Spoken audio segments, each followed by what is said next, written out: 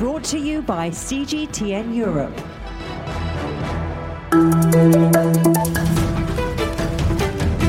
Hello, I'm Stephen Cole. Welcome to the Agenda podcast. This episode, we're charging ahead as we look at the rise of the electric car. Many governments and car companies have set themselves ambitious targets to turn their backs on the internal combustion engine. Volvo, for example, says all its vehicles will be electric by 2030. But how realistic is that goal? I spoke to Volvo's Chief Financial Officer, Bjorn Annwall, to find out.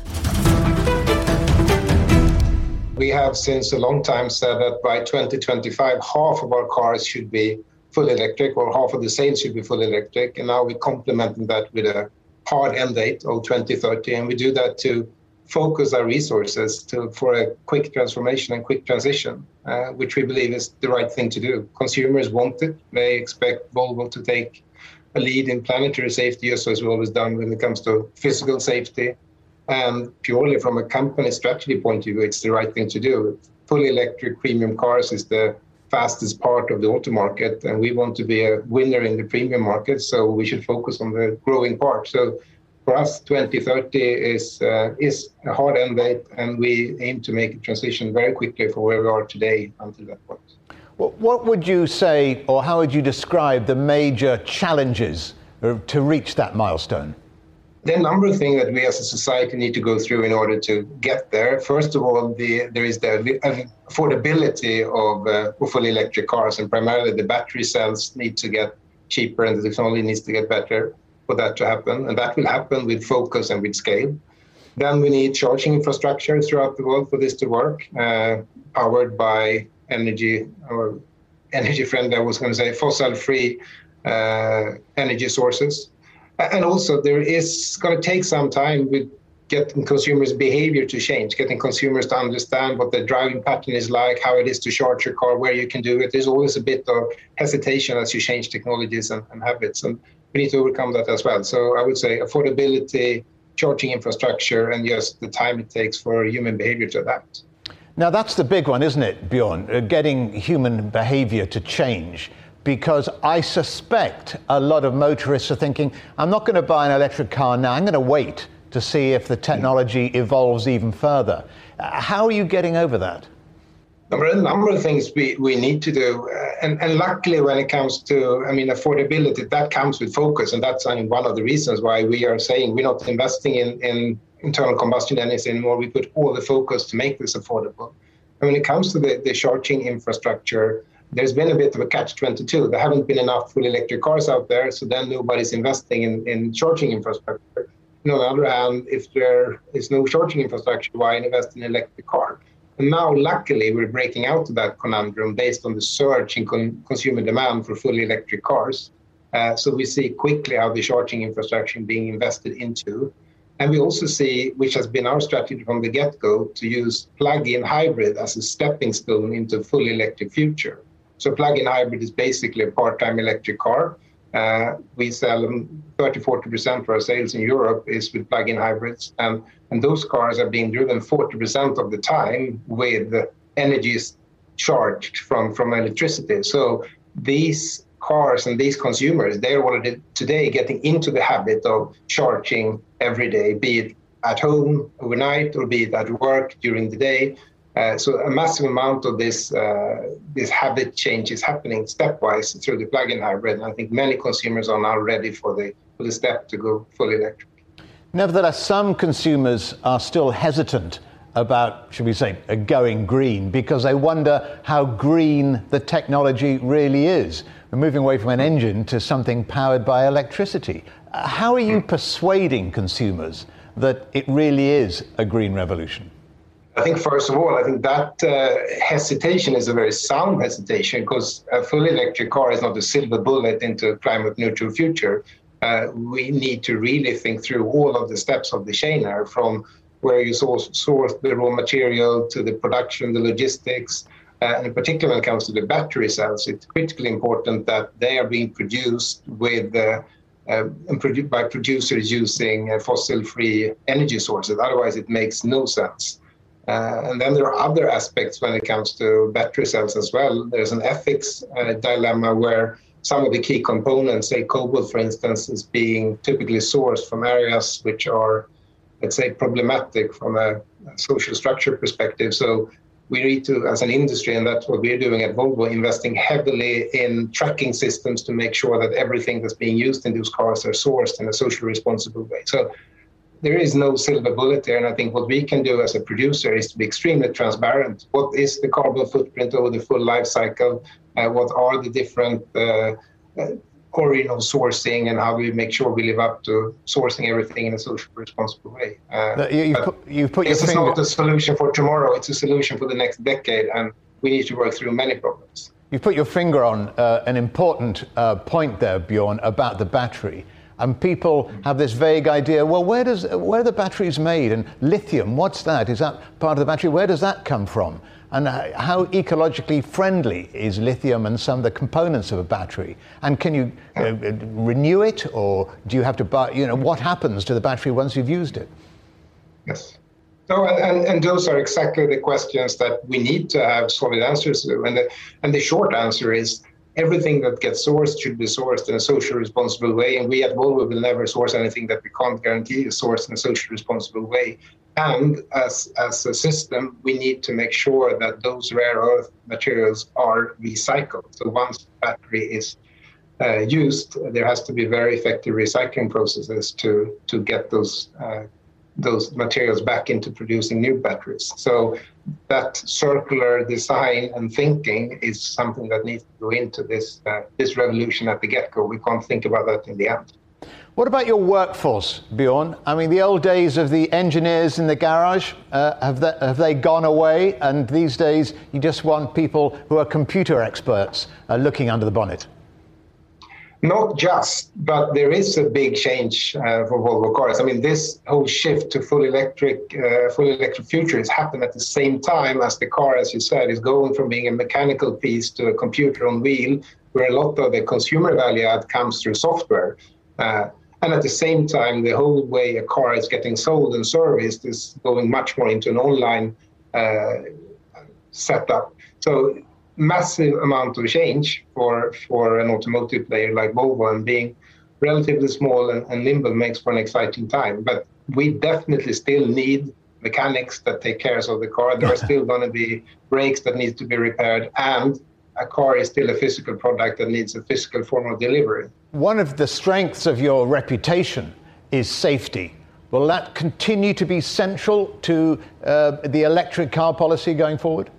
Yes, safety is core DNA on Volvo. It will continue to be a core DNA on Volvo. What we're doing now, and what I think our consumers expect from us, is that we include a broader sense of safety. I mean, planetary safety, sustainability is a core safety issue for the time to come. And we are promising our consumers to live up to the same excellence there as we have always within safety. If you make that a core part of your DNA, and you focus wholeheartedly over time, you can drive a lot of change. I think we showed it with physical safety, and we are determined to also show it with planetary safety. Bjorn Annwall, many thanks for joining us on The Agenda. Thank you. Well, we've heard from the car manufacturers about their plans to go all electric by the end of the decade. But can the necessary infrastructure really be in place across the world by then? Here to try and answer that is Jaap Burger. Jaap is Senior Advisor at the Regulatory Assistance Project in Brussels. We've heard from many motor manufacturers about their strict deadlines to make their fleets fully electric. But how ready is Europe for the arrival and the deployment of the electric car? We're seeing more and more electric vehicles. And as a customer, that's great. So there's much more to choose from. And they have huge benefits for the driver, but to society as well. So we get cleaner air, but they're also great for the energy system because they can flexibly use energy when overall demand on the grid is low and there's a lot of renewable energy, like from solar and wind. So what we need to do now is make sure that we have the right framework in place so we can charge these vehicles in a smart way.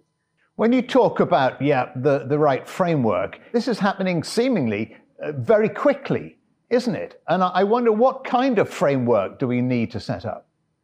It's about preparing our street and our buildings for this. And we know a lot about mobility. We know where people drive to, and we especially know where are people staying for longer times. And that's great, because if a vehicle is parked, you can use that time to flexibly charge it. And we can map that.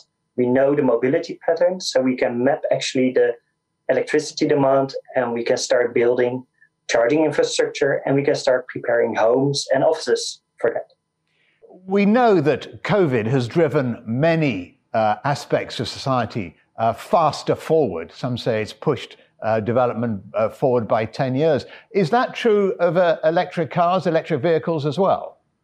I think so. So we're seeing two transitions happening at the same time. So one of that, we see changing mobility patterns. So if you look at at cities like Paris, you see more and more people start using bikes to get around the city.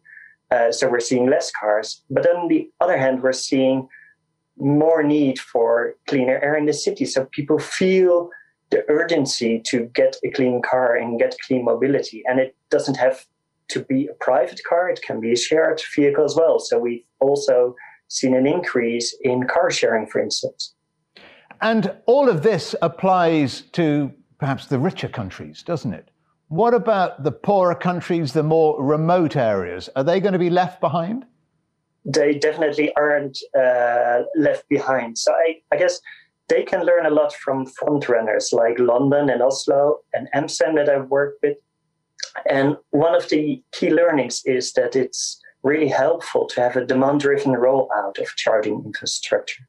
You don't need to build all the charging stations right now. You can follow the demand and ensure that the right infrastructure is in place at the right moment. And the European Commission is making charging infrastructure a key element of the post-COVID recovery plans. So there's also funding available to help member states with that. And I guess it pays off for them to now start building an essential charging network. So placing chargers in strategic locations so that people can make the switch to electric vehicles. And a market for EV charging will grow from there.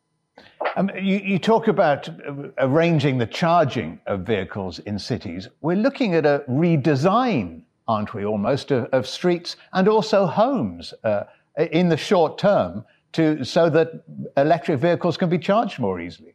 Yeah, definitely. So we've planned buildings in a very traditional way. But if you look at your car now, an electric car, it becomes a flexible energy buffer for your house. It can absorb energy and it can even feed back energy back to the building. So when we're looking at building codes, it's something we need to address. We need to make sure that buildings are ready for EVs, and we need to make sure that we can use the flexibility in charging them or maybe even discharging them. So we also need to have smarter buildings. Are you fully supportive of all electric vehicles? And you don't think it's a bit of a con, same as the diesel con came in? And I know Volkswagen have paid billions of dollars in fines because of the wrong data they sold. Are we absolutely sure that electric vehicles are the way forward? Definitely. So we know electric vehicles are much more energy efficient. So we're saving a lot of energy in the process. So even if you would power electric vehicles using coal-fired power plants, we're saving energy. But we know we're also transitioning the energy system to a more sustainable energy system with a lot more of renewable energy. And we can actually use the flexibility in charging EVs for absorbing more of that solar and wind energy. And when it comes to the bare materials needed for electric vehicles, we know that we're able to recycle those materials. So in the end, we'll be needing less raw materials for electric vehicles than we're needing raw materials for fossil fuel cars. Jaap Burger, Senior Advisor at the Regulatory Assistance Project in Brussels. Many thanks to you for joining us on the agenda. Thanks for having me. So, while we may need fewer raw materials for an electric car battery, are enough of them available to meet such a dramatic rise in global demand? And how can we minimize harm to the environment while making those batteries? Let's speak now to Gerard Barron, Chairman and CEO of DeepGreen. Gerard, most companies are sourcing the materials needed for these batteries on land, but you're scouring the seabed. Why? We believe that we can produce battery metals and massively compress the environmental and social cost by collecting these polymetallic nodules off the ocean floor and converting them into battery metals. And as we know, we're about to enter into a period of enormous increase in metal production because we want to move away from fossil fuels. But to do that, we have to build batteries, and billions of them. Are there then not enough resources on land to supply the rising demand for electric vehicle batteries? It's not so much that there aren't enough. It's about the environmental cost of them, because let's face, say, an electric vehicle battery cathode is mainly nickel heavy. And if we look at where the future supplies of nickel lie, they're in the form of nickel laterites. And of course, they form in wet tropical areas under rainforests. And so that's why we need to look at metal production from a full life cycle analysis. And, we shouldn't be destroying our carbon sinks to get access to these metals. And our studies have shown that we can produce battery cathodes and compress the CO2 emissions by more than 90%, which is an enormous number. And so we need to stop destroying these carbon sinks, which also happen to be some of the most biodiverse areas on our planet. Okay, so you might be helping save the planet on land, but what about underwater? Could there be damage because of deep sea mining to the seas, the ocean, and the ocean beds? I'll say there's no perfect solution. There will be some impact, but what we are understanding are those impacts now, and we're also developing plans how we can mitigate those impacts. But Stephen, it's worth going back a step and saying, if we had our time again and took a planetary perspective, we would carry out extractive industries in the parts of the planet where there were the least life. And we'd go to our deserts, right? We wouldn't go to our tropical rainforests.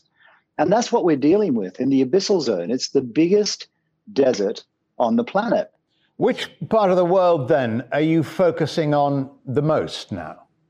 Well, the good news is there is one concentrated part of the Pacific Ocean. It's known as the Clarion-Clipperton Zone. Today, there's less than 1.2 million square kilometers under exploration licenses. So there's no extraction happening for commercial profit. It's all exploration at the moment. And, if we think about the oceans, they're around 360 million square kilometers in size. So we're talking about less than 0.3 of 1% of our oceans. And there's enough metals in that area to electrify the entire passenger transport fleet 2 times over. Now, our company, DeepGreen, which is soon to be known as the Metals Company, has control over 3 license areas. And we've defined the resource on 2 of them. And we know that on those 2 blocks, we have enough battery metals through these nodules to build 280 million electric vehicle batteries. So it's a really large resource, and thankfully, it's very concentrated in one little area. Gerard, on land, obviously you need permission to excavate and mine. Is that true under the water as well? Is deep sea mining regulated? Absolutely. It's very regulated by the International Seabed Authority. And so, and the International Seabed Authority is made up of 167 member states plus the European Union. And so while we control 3 license areas through our sponsoring states, we also have the Company of China, who have 2 license areas, and Japan and Korea and Singapore and the United Kingdom and some European countries. So we're keeping good company out there, Stephen. Countries are setting their own deadlines to go fully electric, some as soon as 2025. That's just 4 years away. Do you feel perhaps sometimes they're rushing into things without thinking through the full consequences of going electric? Well, I think that only now are people really starting to focus on the full life cycle analysis of the supply chain. I think previously they've thought, well, we can push that problem off to other people. We can push that off to the battery makers. And we've all seen images of child labor in the Congo, and we find that very upsetting. But of course, what the biggest challenge that the planet faces at the moment is climate change. And of course, climate change is also the biggest threat to the oceans. And that's called rising temperatures. And so we need to cut our emissions. And so if we can, cut these emissions by more than 90% by making batteries out of these than land-based, that's a good thing. But only now are people getting focused. And so when you add up the commitments coming out of all of the automakers, supported by legislation, by governments, then the numbers don't add up, Stephen. We need to identify a new supply of these important battery metals. So, we're going to be playing a bit of catch up here with regards to supply, because, we've all now understand the externalities that have come from fossil fuels. But, people haven't given the same scrutiny to the production of metals, but that's about to change. Have they given the same scrutiny to what will happen to the batteries after their life is up? Can they be recycled in future? Well, good question. And our commitment, we believe that extractive industries have to stop. We're moving to a time when the circular economy is becoming real. And so the good news about an electric vehicle battery is that they are 99-point-something% recyclable. So once these metals go into the system, they're going to stay there. And I think that's something to give us all hope. And I don't expect in the case of the metals company or DeepGreen, we're going to be collecting these in 40 years' time. I hope that we've injected enough battery metals into the system that we're going to be recycling over and over and again, because, nickel can be recycled 100 times. And so I think we're moving to that circular economy. And so we can all take stock in that. What we need to make sure we don't do, though, is destroy our planet as we're finding that supply of these important battery metals. And that's where metals from polymetallic nodules come into it. All right, we'll leave it there. Gerard Barron, Chairman and CEO of DeepGreen, many thanks for joining us on The Agenda. Been a pleasure, Stephen. That brings us to the end of another edition of The Agenda podcast. We're taking a break next week, but we'll be back in 2 weeks' time to look at how the tourism industry might cope with a second summer ravaged by the COVID-19 pandemic. Remember, you can subscribe to this podcast on iTunes, Stitcher and Spotify. You can also find us on CGTN Europe Facebook, Twitter, Instagram and YouTube. And we'd love it if you could leave us a rating and a review. Until next time, goodbye.